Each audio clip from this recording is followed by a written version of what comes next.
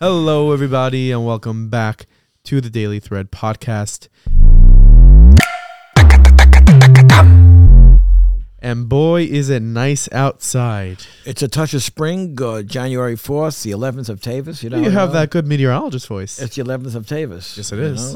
Yesterday was the 10th of Tavis. I know what comes after 10. People are going to be able to know pretty up until the 18th and 19th, they're going to start losing track of what the Hebrew date is. Although, you know what, I meet people all the time that I say to them, I'm gonna do that on January 16th. Actually, there's a guy in Israel that I talk to. I'm going to do that such and such on January 16th. He goes, January 16th? Whoa, what's the Hebrew date? Well, Chabad, the Hasidim, they bedafka go by... They date checks in Hebrew. They only go by Hebrew calendar. Could you date your checks in Hebrew and the bank will take it? Can you imagine across the street in the Chase Bank saying, 11th what's of that? Tavis. What's this data for? Ches Tavis? I don't think that's going to happen. I don't know. Bank. Yeah, especially if you're trying to post-date checks. Yud Beis? Yud Beis is tomorrow. What are you doing? Anyways, the highest temperature ever on January...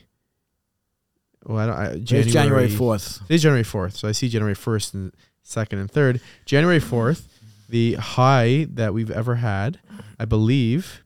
was 73 degrees in 2004. Okay, it's not so. Can I say that's not so long ago? That's not so. That isn't so long ago. 1971 is a while ago. If it was after you were born, which means you were 9 years old in 2004, I think. So, listen, this is what they call Indian summer. What do they call Indian summer? I don't know, and I just hope it's not racist.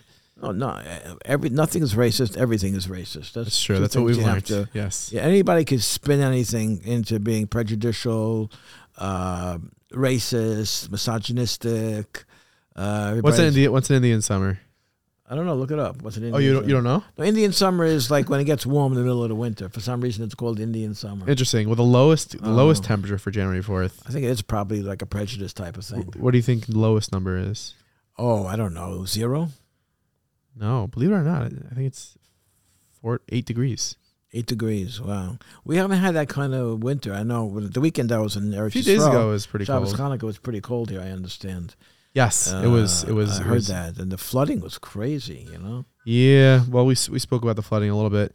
But anyways, coming up on Yeshiva Darchei Torah's 50th anniversary. Yes. That's the Yovel. It's the Yovel year. Well, I've been attached to Yeshiva Darchei Torah for many, many years, since you guys went there in elementary school. Since you moved to the Five Towns. Since you moved here. You had a whole life before I was born. Which is 30 years, We're living here 30 years. And February 1st, this year will be 30 years. Oh, wow. And you guys, not you weren't born yet, but your older brothers went to Darchei Torah. I was on the second shift. But I was talking to Rabbi Yaakov Bender, who is the leader, the head of the school for the last 40-plus years, on Sunday. And you'll see the article in the Five Towns Jewish Times this week. It's called Darchei at 50. Darchei at 50. And, of course, Rabbi Bender is there 40-plus years. And I after I finished talking to him and to a couple of other people on the board, Lloyd Kilson, Ronnie Lowinger, I was thinking to myself, it's so different being a parent in a school and dealing with the issues that come with being a parent in the school. How my kid is doing, which class is he in, where is he sitting, how's he getting along with the Rebbe, how's the Rebbe getting along with him. That's completely different than once you look inside what's going on in a school. A yeshiva specifically. No, first of all, a yeshiva of this size, 2,600 students. Really? Okay, 2,600 students from preschool through the kollel years. Just remarkable things going on there. And I don't want to go through the whole article now, but hopefully people will pick up the paper and read please, it. tell us. I mean, or read it online. You spoke to Rabbi Bender for this article? Yeah. We talked to him about how did the Iranian Revolution, the fall of the Shah, and the rise of the Ayatollahs in Iran impact Far Rockaway and Yeshiva Darchei Torah? How did the fall of communism, and the emigration of Soviet Jews, how did that impact Darchei Torah? It did. How? He had to make room for some kids. Once the Shah fell and the Ayatollah came into Iran, Jews escaped from Iran, and a lot went to Eretz Yisrael. A lot had relatives in New York. They came to New York. Mm-hmm. Got a great neck today. It looks like little Tehran. Many of them are immigrants who came around 1980. Right. Around 1980, of the Iranian Revolution. X amount came to this area and had to put the kids in the yeshiva. So Rabbi Bender had to make room, not just physical room, but he had to have a cultural understanding of where the people are coming from and what they need. I saw a story online from Dovi Safir, who is he's an alumnus of Yeshiva Dar Torah. He's a grandson of Zev Wolfson, and he's a contributor of Mishpacha magazine. And he said that after the Iron Curtain fell, a lot of the Russians came to America, right? And many of them were going to Dar Torah and Farakwe. Yeah. And you had a lot of kids in the class who maybe they didn't speak English or they didn't really have a way of communicating with the rest of the boys. Mm-hmm. And Rabbi Bender came in and he said, what do you guys usually play by recess? And they say, we play basketball, football. He said, today you're playing soccer. Yeah.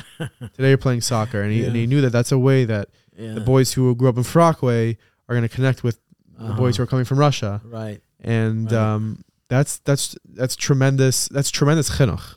There's a lot going on there, and I asked Rabbi Bender to, if you could sum up for me, what his goal was for the last 40 years. I think he's there 43 years, actually, 44 years. How do you sum up what you aimed to accomplish or what you accomplished? Yeah, he said a yeshiva that focuses and emphasizes incredible chesed.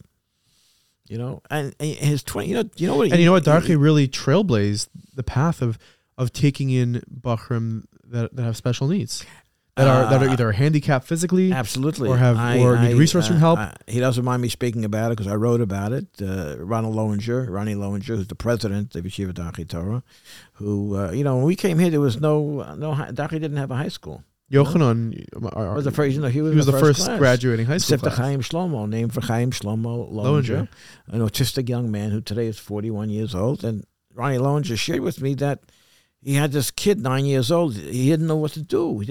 He couldn't find the right place. No place would accept. Yeah, there were have to go to public school. There were programs for kids that were dealing with autism, but he didn't think they were being treated properly. He didn't think the kid was getting what he needed to get. Any from a firm parent raising a firm family, they want their kid in a Torah environment. Maybe they don't want them. And then he said I think he was in Brooklyn in Borough Park. He saw a flyer for something in Simcha Day Camp. The day camp, something for special needs children. And he saw the flyer, and he brought his kid out to Far Rockaway, and he went into the way he describes it in the vestibule, in the hallway of Yeshiva Darkei Torah, and he met Rabbi Bender, and he told him he wants to enroll him in the summer program, and then he told him that he doesn't know what he could do with him the rest of the year. And Rabbi Bender said, we'll take him in. And it's life-changing for a family. It really is. It's life-changing for a young man. It's life-changing for a family. It's life-changing for an entire community. Exactly, and beyond community, for your entire Klal Yisrael, because, many other from communities around the world, they strive to do what Rabbi Bender has done in Farakwe. They strive to do in their communities. Well, that applies to YSV in Muncie. It applies to, Ner Yisrael or Darkei Torah in Toronto. It applies. It applies to every yeshiva. They're trying to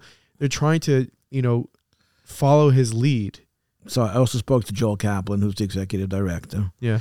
And really, you want to know what's going on educationally and conceptually and philosophically, you speak to Rabbi Bender. If you want to know how the place works, not just day to day, but minute to minute, you speak to Joel Kaplan. You find out what's really going on there. Rabbi Bender told me, I didn't send him questions. He has 2,600 students there. He has 24 kids that lost their parents, that have a one-parent home. Recently or in total? Right now, there's 24 students that either lost a mother or a father. Okay. And then he told me that he has X amount of, I forgot how many, he told me X amount of kids that come from divorce homes, a home where it's divorce. And they have different challenges, I think you have to be on the lookout for. Something I noticed in elementary school in Darkei is that Rabbi Bender always had an affinity towards the kids who, grew up in a home where they were a Yassam, because he himself was a Yassam. His father passed away when he was very young. And we have an episode of Meaningful People that we did with Rabbi Bender, and I think it's time to do another one, to be honest, especially. Maybe you should coincide with the 50th anniversary. Maybe we should. There's no reason. I'm sure that he has certainly you had him on for an hour probably. It's funny. He's got much more to say than just 1 hour. His granddaughter got engaged in the middle of the episode, so I feel like once he got the text that she's engaged, like we kind of had to like rush. He wanted to get out. I mean, like that's a little more important. Yeah. Anyway, it's I was a parent there for many years, like I started to say, and now you're a grandparent there. Now I'm a grandparent there, and some of the information, some of the complaints trickle down about this one doesn't like this class or that seat or this seat, and these are things that you have to. These are like small potatoes compared to. But these are things that a parent has to deal with. But that's only one side of a school. There's so much more going on, and I'm not saying that. Yeah, of course, you have to look out for your child as job number one. But if you have the ability to take a step back and view what's going on a larger level, you see things a little differently sometimes. 100%. And one thing I recall when I was in 8th grade in Darche, my seat was by the window, and they were currently knocking down the old building and starting to build the new one. And let me just tell you, I did not learn a darn thing in 8th grade because my head was just, I maybe learned how to build a building because I was fixed on them knocking down this place where I was there my entire elementary school in that building that they were knocking down. I wasn't, I don't know. I was a good, well-behaved student in elementary school. Yeah. But I have to tell you that I used to sit by the window. Oh, and I used to keep there was a bus stop right outside the school. Outside the window. Stats? I used to write down the numbers of the bus. Why? I wanted to know how long it took them to take the whole route and come back again. But that is, I don't know why I've never heard that until now. I didn't think of it in a very long time. Stories like that. It was like bus 722, okay? And I would look at my watch, 11 a.m., and like about 1:30 p.m., bus 722 would come back again. And I wanted to know, was that the same driver? Did they change shifts? I was doing a research project. Let me tell you something. On mass transportation. That's why Brooklyn. That's why people refer to you as a national treasure. That's why the Daily Fan. They say protect your father at all costs. Did you think you were going to work for the MTA? No. Were you concerned about the? I was curious. Listen, I was sitting in class. I had nothing to do, so God forbid I didn't learn. I didn't have a phone. It wasn't invented yet. There was no smart board. Yeah. It was just a dumb board with chalk and an eraser. Oh yeah, chalk. Yeah, chalk and an eraser, and the window was there. So I looked out the window. There's nothing else more interesting going on. Can you imagine if there was no window? Yeah, maybe you'd count the bricks. I might have gone insane. Yeah, maybe. Listen, my last point I want to make about Darche. I'm curious. You've been a journalist for a very long time. I'm hoping you asked Roy Bender. What the biggest challenge has been over the last 50 years. So I'm curious if it may have been COVID. With the students coming from Iran, Russia. You know what? COVID might be the biggest challenge. Yeah, we really didn't talk about COVID. I got to tell you, they'll have to do that in a follow-up article. But maybe I'll. You read the article. It's about 1,700 words. It's not too long and not too short. How long does it take to read 1,700 words? Do you time that? It depends what kind of reader you are. It depends when you're reading it. If you by the way, I really like this. Some websites they have articles and it tells you how the word it tells you how long it'll take you to read this. Depends. If you read it Friday night after you had like chicken soup and matzo ball. Oh my gosh! You're not reading the whole. You know, there's one. You'll be asleep by the third paragraph. There's one column that I read. Cholent Shabbos. You try to read afterwards. A couple of lines and you're out. There's one column that I read that I start it, and it happens every week to me on Friday night. I start reading, and I fall asleep when I get to the second page of the article every single time. And every week I'm like, I'm going to get through the whole article this week. And I just never, I don't know, what reading just knocks me out. I know, especially, I can't say to you when you get older, but I don't know, it depends what you eat. Yeah. The Rambam diet says that you shouldn't eat meat like past a certain time because it doesn't this really, you're taking a real twist here, but I believe I heard from Rabbi Jonathan Rietti in a speech that the Rambam diet says that your body needs like 6 hours to break down. Diet, right? It's not like you said died. No, diet. Diet. Yes. Oh, okay. I don't say diet. I say passed away, but diet. Diet. Okay. Like my phone is passing away right now. Right. Oh, really? How about mine? Let me see what's going on mine. Okay, I'm listening to you. Go ahead. Guys, whoever's listening, like the second my father touches his phone, see you later. Anyways, it takes your body like 6 hours like to break down meat. So if you think you're going to eat meat and then go to sleep, your body's not actually getting a good rest. That's why you could get like 12 hours of sleep on Friday night and you wake up and you're still exhausted. It's because your body didn't actually rest. Anyways, let's go to our... All right, let me tell you something about that. Please. Okay. I have a friend who's a cardiologist. He lives in Florida. And I used to practice here, Dr. Michael Chesner. Okay. And he told me many years ago, people think that Shabbos, you come home from shul, you have like Kiddush and shul, you have a little whiskey, a little scotch, a little bourbon, you have some cholent, some kugel, and that kind of like makes your eyelids heavy and you're going to fall asleep and you're going to sleep 2 or 3 hours on Shabbos afternoon. Today is what? Today's Wednesday. You can't go to sleep this afternoon. It's because of what you eat. No? He told me, but why? He told me that, for example, cholent has ingredients, beans and potatoes, very high in carbohydrates. And carbohydrates releases extra insulin into the body, which makes you drowsy. That puts you to sleep. So you're scientifically, inducing sleep. It's not magic. It's not that would explain why it happens also on Yontif, where that comes out on a Tuesday. Or how about when it's Sunday night, it's Yontif, and you're exhausted. Shabbos just ended, 24 hours ago, and it's Friday night, you can't wait, and Sunday night, you can't wait to go to sleep because you're exhausted. Yeah. Anyway, what's next? It's interesting, the whole sleep cycle discussion, because as a kid, I'm sure your sleep pattern changed from then to now. Like, you wake up at 5 a.m. now, sometimes earlier. Right now, I'm jet lagged still from Israel. Are you serious? So, you got back a while ago. I got back a week ago. 1 week ago this morning. I think that you're stuck forever now. No, I don't know. I think this is your new life. I think you should get used to it. I don't want to bore people with my sleeping pattern, but it's. But you know what? I yearn for the day that I'll wake up early. I had grandparents, and my mother's parents.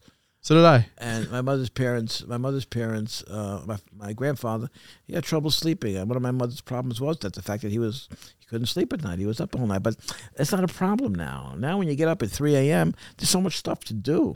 I grab my phone. But there's always stuff to do. I get emails from, it's the middle of the day in Israel. I get emails from Israel. I'm a little bit embarrassed to answer the emails at 3 a.m., because the next question from the people is going to be, what are you doing up in the middle of the night? So I kind of wait till like 5 a.m. But like, there was like a reasonable time. There was always something to do. What? There was always something. Sure, you could open up a Gemara and you can also time how long it takes a bus to get around the block. Well, not at night. You have to be in school. I think it's even more interesting to do one at night. Anyways, and you have to think of it to do that in the first place. You got to think of it. You have to have a special mind to do that. This on Yeshiva World: Plain Bread and Water Day of Teshuvah in Panovich, following the falling of a Sefer Torah. That's awful news. In the wake of a fall of a Sefer Torah on Shabbos morning, Yeshiva's Panovich, the Rosh Yeshiva established a day of Teshuvah and Hisayrus on Thursday, as outlined in a letter published in the Yeshiva on Tuesday morning. Bechadrei Charedim reported that prior to the publication of the letter, Rosh Yeshiva of Panovich, Hagoyin Harav Gershon Edelstein, sent the Nasi of the Yeshiva, Hagoyin Harav Eliezer Kahanaman, to the Paisik Hagoyin Harav Moshe Shal Klein, asking about the opinion of the late Paisik Hadar Hagoyin Harav Shmuel Wozner. A lot of names. The letter signed by Hagoyin Harav Edelstein, Hagoyin Harav Baruch Dov Povarsky, and Hagoyin Harav Kahanaman stated that it can't be said that the Bachrim should fast in the wake of the incident due to the Bittul Torah it would cause, and therefore they scheduled Thursday, the 12th of Teves, which is tomorrow, as a day of Teshuvah and Hisayrus. On this day, after Tefilas Mincha, the Chazan and his Bnei Yeshiva will say a Parakuf Yud Tes and Tehillim. All those who were in the Beis Medrash when the Sefer Torah fell are like those who saw a Sefer Torah falling, and therefore on this day they will eat only bread and water, without spreading anything on the bread or eating any other foods. All of this until Tzeitzak HaChavim, therefore not causing weakening of the limud. The Bachrim will accept upon themselves to be mechazik in the covet of the Sfarim, and therefore each Bachar will accept upon himself to return the Sfarim he learned from their place at the end of the Seder. He will try to take another 2 Sfarim that he didn't learn from and return it to the bookshelf. It's very nice. That's a very interesting psak. Have you ever seen a Sefer Torah fall? Baruch Hashem, I haven't. I haven't. I saw one almost fall. They caught it. You know what? If I chas v'shalom was ever in a place where it did fall, I kind of feel like I would just what are the circumstances? Sneak out, jump and make out of sure, there so you don't have to get stuck eating bread and water for a day. Is that your goal? It's spooky. It's spooky. Seeing a Sefer Torah fall is like seeing an old person fall. It's scary. What was the circumstances of the fall? Except out of someone's arms? They didn't say. They gave some weak guy? No, it's first of all, I'm sure it's embarrassing. But there was this story Yoel Gold told over. Rabbi Yoel Gold told over. There was a story that Rabbi Yoel Gold told over about someone who in Simchas Torah, he fell and he dropped the Sefer Torah, and the place was just like quiet, and everyone's like, Simchas Torah is the happiest day of the year, and we just dropped the Sefer Torah. What do we do now? Yeah. And they, everyone wants to eat chalbshas, right? And they take that Sefer Torah and they go to the bima and they're opening it, and they saw that one of the letters in the Sefer Torah, it was chipped. It's puzzle. Chipped, yeah. The Sefer Torah was never a good. It was never a kosher Sefer Torah, and they would have been using the Sefer Torah to lane hundreds of times, and it wasn't a kosher Sefer Torah. And this guy, meanwhile, was outside. He was crying. He was distraught. And they went to him and they were dancing with him. They said, "You didn't cause bittul. It was a puzzle Sefer Torah. It was a puzzle Sefer Torah. So what you did is you caused us to fix the Sefer Torah." Very interesting. So interesting spin. I mean, we got laned yesterday downstairs. Yeah, we did. In our building, in my office, we have a Sefer Torah there that I bought many years ago. It's a used Sefer Torah. It was restored. It's very heavy. Is it? Yeah. Yeah. You know what? You have to give a strong person Hagba. You want to hear my hot take? I'll say it straight to the camera. When it comes to doing Hagba, you don't have to be strong. You just have to have good fundamentals. It's not about arm strength. You want to give a demonstration of what the proper way to do Hagba is? Okay. Should I bring your Sefer Torah up? You want to bring your Sefer Torah up from downstairs? You want to get the Sefer Torah? No, that's not covered, Dick.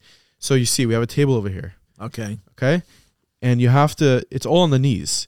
You can't. The knees. You have to. No. You can't try to lift it. You know, Nissan, he does Hagba. He's He's way stronger than me, but he's very nervous about. If you lift it straight up, you don't understand Hagba. No, you can't. You never were taught how to do can't just Hagba. go like that. Right. That's unless it's a tiny safer. Unless it's tiny, then you can showboat. But what you need to do is got to use your knees. Let's bring it down. Yeah. Knees. Bend. Yeah. The more you bend, the more weird it looks. But bend a little bit and use your legs and lift it. And it doesn't matter how scrawny you are. You could do Hagba. That was a free tutorial on how to do Hagba. Don't be nervous the next time they say, "No, you Hagba," and you're like, "I am a string bean. What do you want me to do?" You know. And some places have these tiny Sefer Torahs nowadays. I think that's most. The new Sefer Torah are small. Not tiny. But they're more expensive. Some of them are tiny. More expensive. Well, it's more difficult to write ones with tiny letters. Yeah. No, I to totally be able hear to you. see them. And then, of course, there's the Chabad version of Hagba, which is different than most of the Which is shuls. more difficult. And when I was there at Yisrael, I davened at a Sephardi minyan one day. Oh, my gosh. And that you need to be a bodybuilder for. No, but that seems easier to pick up. Really? Yeah, it doesn't require any knee or leverage action against the table. Very interesting. Much more, just different approach. I'm not sure. You know what? Well, that's sort of, and winding down the episode for today, you had mentioned that Itamar Ben-Gvir was criticized by yet another member of UTJ for visiting the Moshe Gafni. Also, it sends the wrong message. It's halakhically not allowed for us to be visiting Temple Mount. Shouldn't have gone. It sends the wrong message. There's two things going on, like I said yesterday. So I'd say maybe politically, I understand what he's trying to do. Like politically, we should have the right to be there. Sure, but as a frum Jew, in which he is, he shouldn't have gone up. Yeah, but his poskim allow him to go up, and there are I've looked only superficial observation, but I was in Eretz Yisrael last week. I told you I saw a line of people waiting for the Mugrabi gate to open to go up to the Har HaBayis. I don't want to judge people based on their outward appearance, but I saw guys in kapotas and black up hats and beard and payas ready to go up there. So I don't know what their cheshbon is. Maybe they were going up there to do Pidyon Shvun or something. One of the things was said yesterday. The spokesperson for the State Department, Ned Price, said that he thinks that Ben-Gvir going to the Har HaBayis is going to lead to violence. Okay. Now that's one way to ensure at least the violence. That's not helpful. We don't need that kind of suggestion from the U.S. State Department.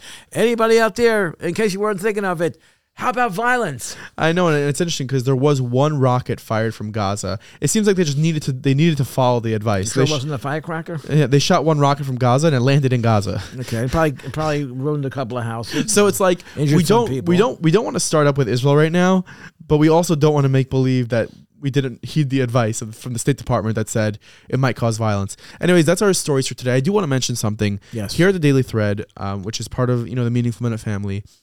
Our mission is to spread light. Our mission is to speak about, good news and news that's happening that maybe isn't so good, but to present it to you with a Torah lens. It could be in the past we've strayed from that a little bit and have discussed topics that are, counter. Not today. Not today though, but that are a contradiction to what the goal is.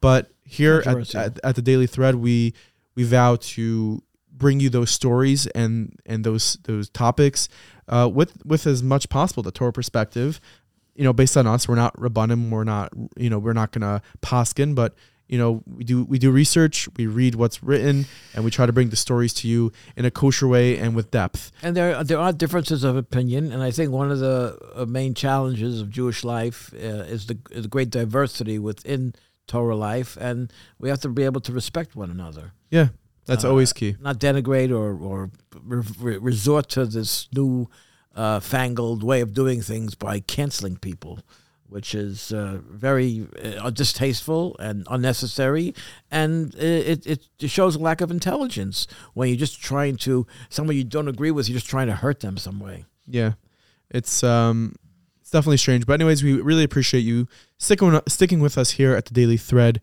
Of course, we have so much more content for you. Make sure to sign up for our WhatsApp status. That is, the link is in the description, in the show notes. You can send us an email. We love hearing feedback from you. thedailythread@meaningfulminute.org. If you'd like a special happy birthday video from Abba over here. Happy birthday video. If you want Naki to show up at your birthday party. If you need help doing Hagba. Naki, we talked about you showing up at birthday parties. No, we didn't. And when did we talk about that? Brachos and weddings. When did we talk about that? I mean, if you get into your schedule for the proper fee. I don't go to weddings. You can show up. Maybe Nissan will go instead of me. What about a smorgasbord? I know you love a good smorgasbord. I'll send you. You can go. No, I only love a smorgasbord because usually my goal is to leave after the chuppah. Okay, now everyone's going to be keeping an eye on you at their weddings. Listen, you're not going to find me unless it's a family wedding. You're not going to find me after the chuppah. Anyways, I'll tell you where you will find us. You'll find us tomorrow right here, same time, same place, the Daily Thread. Same bad channel. Yes, we'll see you there.